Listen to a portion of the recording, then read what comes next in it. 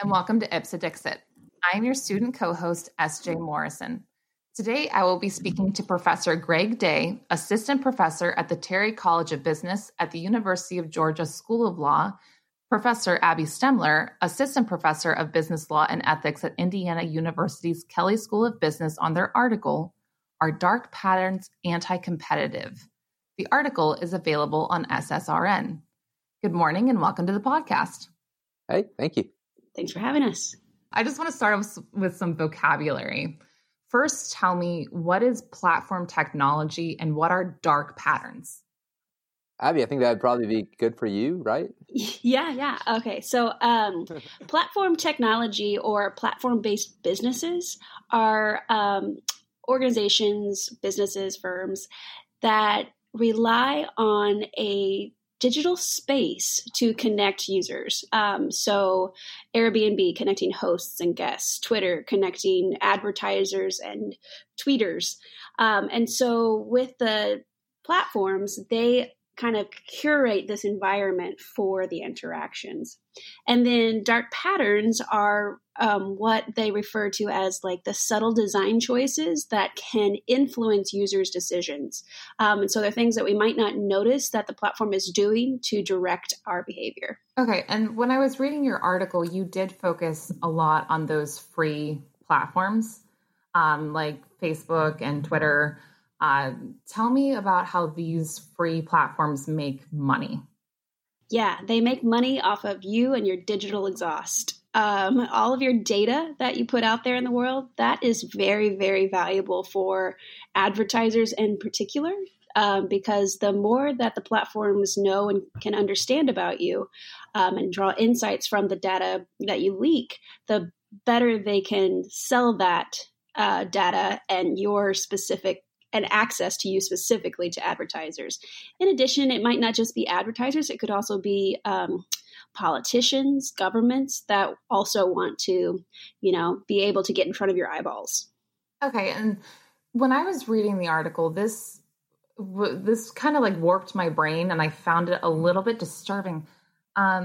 It's more than just the information that you put into the platform when you're setting it up. Am I correct? What I mean by that is like, when you set up your Facebook, you put in like your name and your birthday, and you might put in where you work, but it's also how much time you spend looking at certain things, right? And like how many clicks and how long it takes you to progress to the next screen.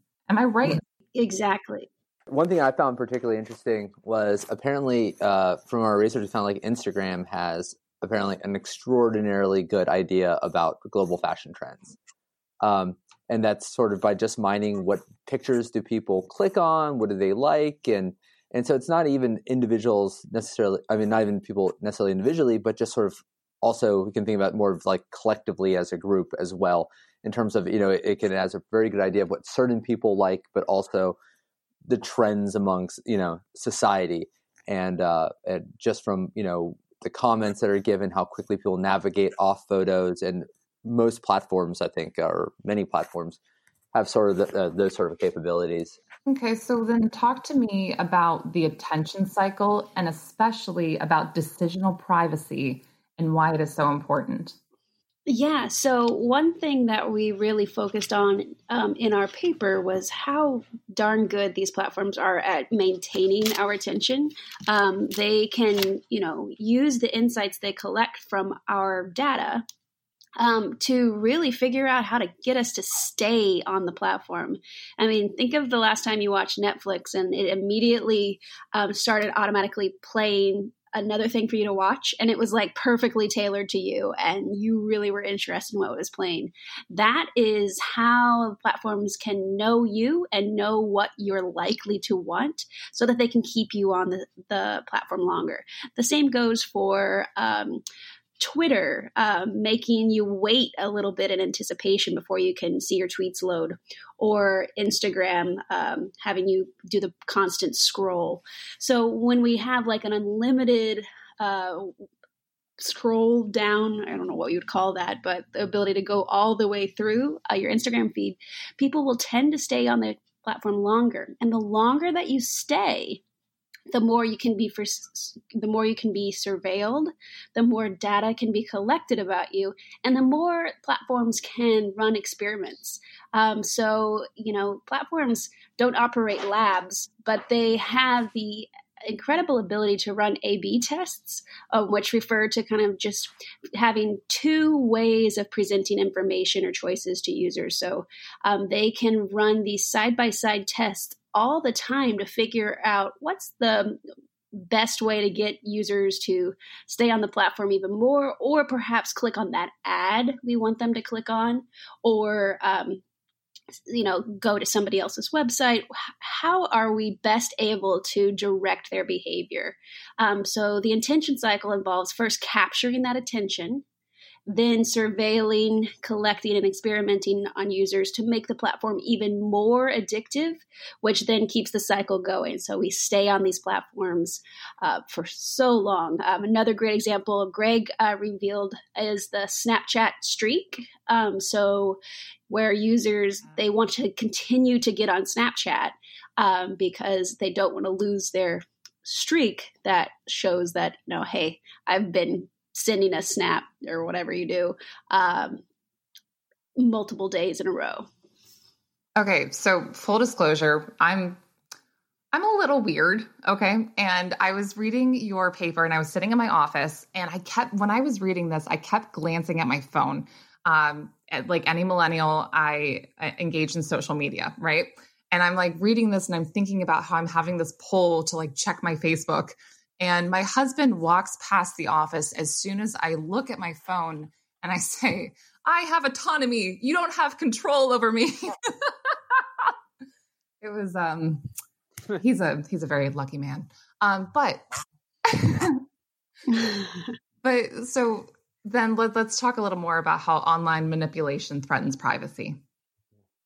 Well, I want to give you the exact sort of same experience like while writing the paper. I remember I just started looking at my phone and scrolling through it, and I realized like I was typing on my computer at the moment. Like there was nothing on my phone that I couldn't access what I was currently using on my computer.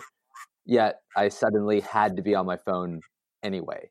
So I think we've all had that sort of the same exact sort of pull. I think the idea of decisional privacy is I don't know. It's fascinating to me. It's something that I never had thought about until Abby mentioned it to me and started discussing sort of the concept of it. I mean, we in our last paper that's in the Iowa Law Review, Infra Competitive Privacy, she wrote about it, and it was one of those things that when I was just reading the draft, I'm like, it had never even like sort of occurred to me that an element of privacy can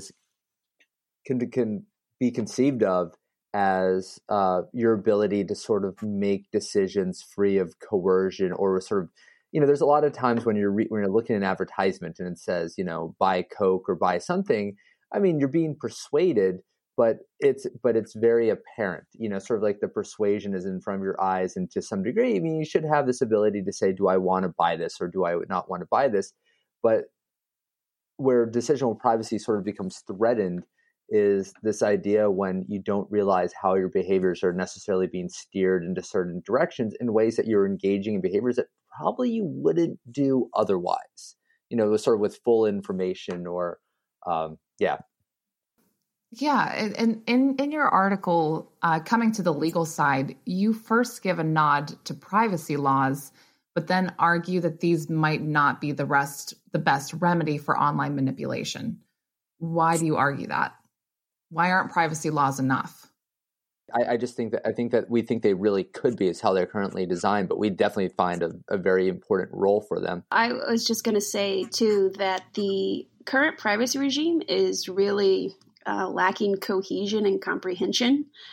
Even in places where you really have robust privacy regimes trying to come into play, like the GDPR in Europe and in California with their new regulations, they're still very much based on old models of consent. Like people will consent to having their data be used, and as long as they've consented, their privacy is not being violated. But we kind of feel that consent regimes don't really get at the heart of manipulation, because if you are perhaps tricked into consenting, then there's no consent at all. And so the current way we structure privacy laws as a consumer protection issue is not the best.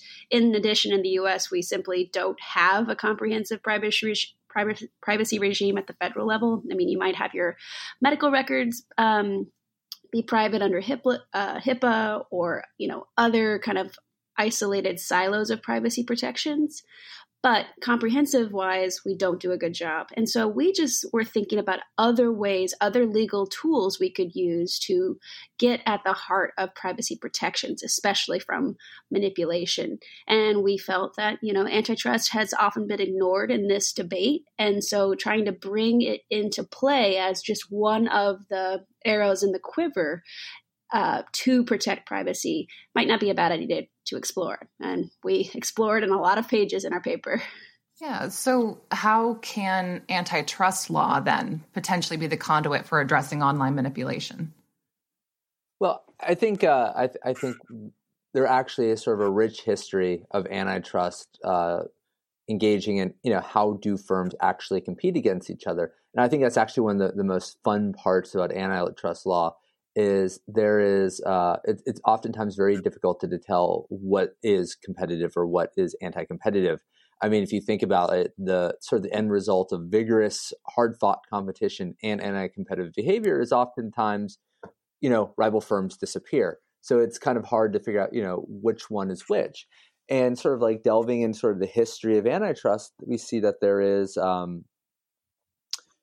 there's plenty of areas where sort of the way firms engage with consumers, the way they sort of maybe compel or coax or nudge consumers can go beyond competing on the merits. And so I think to Abby and I, we found that is a particularly fun sort of area to investigate. And Greg, you talked about this a little bit earlier, but draw the distinction for me between online persuasion and coercion. Because persuasion, you were talking a little bit earlier about like seeing like a Coca-Cola ad, but then coercion is a little more sinister in my perspective. But yeah, where's the distinction between persuasion and coercion? Oh my God. So that's sort of like the $1 million question. And what I think what I find especially interesting is the Sherman Antitrust Act is sort of the banned behaviors. I mean, it's only written in a few sentences or in a few lines, and the whole idea was probably the drafters were like, well, we'll just codify the common law and give and let the courts sort of define and limit and narrow the scope of the text in the future. So it's not like there's actually guidance inside the Sherman Act or in the antitrust law saying, we find this to be persuasion, we find this to be coercion, and this is fine, but this isn't. So this is largely just sort of, different circuit courts and the courts making these decisions and sort of balancing interests over generations. And what the general idea now is, and I should also mention that everyone, I think, is pretty clear that digital markets create new demands. So what the courts have previously called persuasion or coercion may not currently apply in digital markets. There's plenty of room to sort of talk of it, to reinvestigate or revisit, old precedent. With that being said, there was sort of an idea that firms compete, and when they compete, they try to persuade. And in doing so, sometimes they say things that aren't 100% true. Sometimes they disparage their competitors. Sometimes they inundate you with advertising. And all of those things that are trying to get consumers to engage in a certain behavior is typically just considered persuasion, because the law makes this assumption that the consumers on balance are generally rational. There is no so much advertising you can do to get me to buy a car, because at the end of the day, cars are really expensive. My money is a scarce resource, and you just can't get me to spend that money based upon, hitting me with a couple advertisements. So we generally think that firms have a lot of leeway in trying to persuade people. The courts have, though, taken the position that there is a certain level of coercion that can be considered not competing on the merits. The courts have not really delved into digital markets with this. It's normally in sort of product markets like pharmaceuticals, and where the courts have generally drawn the line at coercion is that at some point consumers don't have an effective choice. One example was Keurig. I guess they redesigned the Keurig machine or a version of it so it wouldn't take K-cups from rival consumers. And they said that effectively shut off consumer choice. It wasn't, the design wasn't about improving quality or innovating in a way that made people better. In fact, you could even view it as maybe making the product worse off, and the whole goal was to sort of eliminate consumer choice and then increasing monopoly power over those K-cups. So there is this idea that firms can coerce people. Another example might be, I don't think the court actually used the word coercion, but when the famous Microsoft case, when it installed Internet Explorer into the Windows program and didn't allow people to deinstall it, and they said this sort of innovation wasn't meant to benefit consumers. In fact, it was kind of hurt consumers if they wanted to deinstall it, and the whole goal was to sort of raise switching costs. And so we've kind of played upon those precedents to find out, it seems like the courts do draw a distinction. At some point when rivals are effectively foreclosed or costs are raised so high that consumers are sort of coerced into patronizing the dominant firm's products. So why would persuasion be pro-competitive and coercion be anti-competitive? And that's a really great question. And so the whole idea is things can oftentimes considered pro-competitive, like not just simply okay, but actually, sort of like a benefit is when consumers buy more things. One reason would be is if you think about like economies of scale, like the more companies sell a good, oftentimes they can sell it cheaper. So if a company does a great job in getting people to buy Coca-Cola could like become cheaper and more plentiful available. And so sort of consumer benefit actually benefits. Another sort of on the other end, merely charging high prices isn't considered anti-competitive. If there's a company that excludes, generally there's this idea that it needs to exclude competition and then restrict output. And one reason for restricting output is because it's really hard to make your suppliers charge higher prices. The way to do it is more naturally is just to restrict output, because that messes with the supply and demand curve. So if restricting output is sort of the anti-competitive effect that leads to the higher prices, on the flip side, increasing output is then viewed generally as pro-competitive, because it makes products cheaper, whereas restricting output makes things more expensive. So if persuasion and advertising, so let's say that there's a product that's really great, let's say like somebody breaks into the smartphone market, they create a smartphone that's better than the iPhone, and they have to get people to, but if they only sell 10 units of it, it's going to be unnecessarily expensive. But if they can engage in a really sophisticated advertising campaign, spread information, which is generally considered vital, if that advertising campaign spreads information, people love the iPhone. People then buy the iPhone, and they start bringing it in, buy in such high numbers that the products drop. Then generally consumer welfare is improved. I mean, everyone has a better product because of the persuasion. It's cheaper because of the persuasion. And so that's oftentimes why just sort of mere informational advertising can be considered like a pro-competitive conduct when it increases output. Okay. So let's talk about monetary damages. Your article focuses primarily on free platforms. Since these websites and apps are free, where is the monetary harm to the consumer? I think one of the most interesting. So I think John Newman was recently interviewed on this podcast, but I think him and other people have done some great work. I believe Tim Wu as well, about how intention is essentially one of the primary commodities of sort of the digital markets, and your attention is not finite, and people fight over your attention. So these digital firms create value and create data based upon your attention. So it seems like, as maybe money was traditionally and still is, sort of one of the primary, or the primary currency, it's really difficult now to say that attention isn't a currency, that we're currently paying for products with. And with that, I mean, especially I can definitely attest to this. The older I get, I mean, I definitely see how like, time is limited, and sort of, maximizing the efficiency of my day. And so things that sort of grab my attention unnecessarily, I just have to pull away from, because I realize how much money, by just paying attention to something that I probably shouldn't, sort of like, how much sort of like of that currency I'm spending. And so I think that's also one of the primary advents coming out of antitrust law over the past 10 years, is sort of focusing on free markets, or, the better term that's now universally used is, because free is such a misnomer. I mean, nothing is free. If something's given away, I mean, Facebook can't possibly actually be free if you look at how much revenue is sort of generated without users paying a price, even beyond what advertisers are paying, or especially because of what advertisers are paying. And so the term now that's kind of universally used is zero price, because you are paying a price.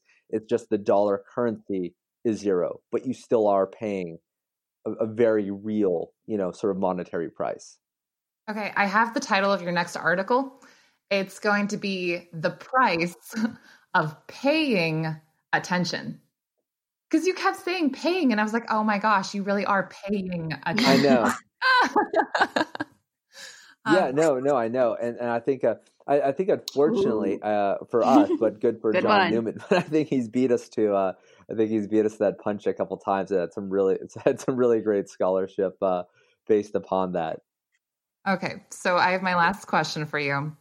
Talk to me about how enhancing competition can promote decisional privacy.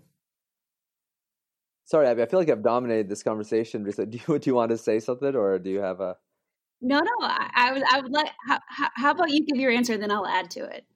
Okay, sounds good. So yeah, I mean, and this is not necessarily, and this is sort of where I think we're really trying to make the argument, and I think this is really where there needs to be empirical research. I mean, we've made our sort of like theoretical assertions that we believe dearly in, but I would love to find some sort of way to empirically test this. But sort of a lot of the ideas is, when there is one dominant firm in a market, especially in places where prices are zero. I mean, to me, it seems like market power is easier to maintain, because other firms can't come in and undersell you sort of through just saying with conventional money. But where additional competition, I think, would help is to me, one of the best parts of competition is information. When firms compete against each other, they just have to tell you why their competitors' products aren't nearly as good, why their products are superior. And when firms aren't competing over prices, they're competing over quality, things like privacy and decisional privacy. And so one thing you might notice is, as Facebook is now vigorously competing with Snapchat, they just created a digital wellness program based upon like eliminating push notifications, et cetera. And not only have they done so, but they're advertising it. They're trying to get that information in front of consumers who are actually very concerned about this and would want this. So we think the first thing is, even if consumers don't actively have this demand right now, and there's a term called the privacy paradox, where it's that consumers claim they care about privacy, but when push comes to shove, very little of what they do suggests that they actually care about privacy. But we think we think with added competition, one, there's informational value. Two, companies have to distinguish themselves, and so they create new products, different products, in the market. And also, I think when there is, as information sort of exposes some companies as sort of improperly treating your digital privacy, it gives consumers this ability to punish firms when there is sort of a viable alternative. Absolutely. And, I agree with everything Greg said because, of course, he's my co-author and he's brilliant. But I would also like to add that we realize that this is not a complete panacea, right? Just by allowing more competition among these dominant platforms will not reduce all of their bad behavior. But we do think with more information, with more competition in being a good steward of people's information and manipulating them less will help improve the situation. So not a full solution, but definitely a positive benefit. Well, Greg and Abby, thank you so much for coming and being on the show. I enjoyed the hell out of this paper. I learned a lot. Greg, it was very cool to meet you. Abby, maybe I'll get to meet you someday. But again, thank you so much for being on Ipsit Dixit. Thank you. Thanks so much for inviting us. We really appreciate it. Yes, we do.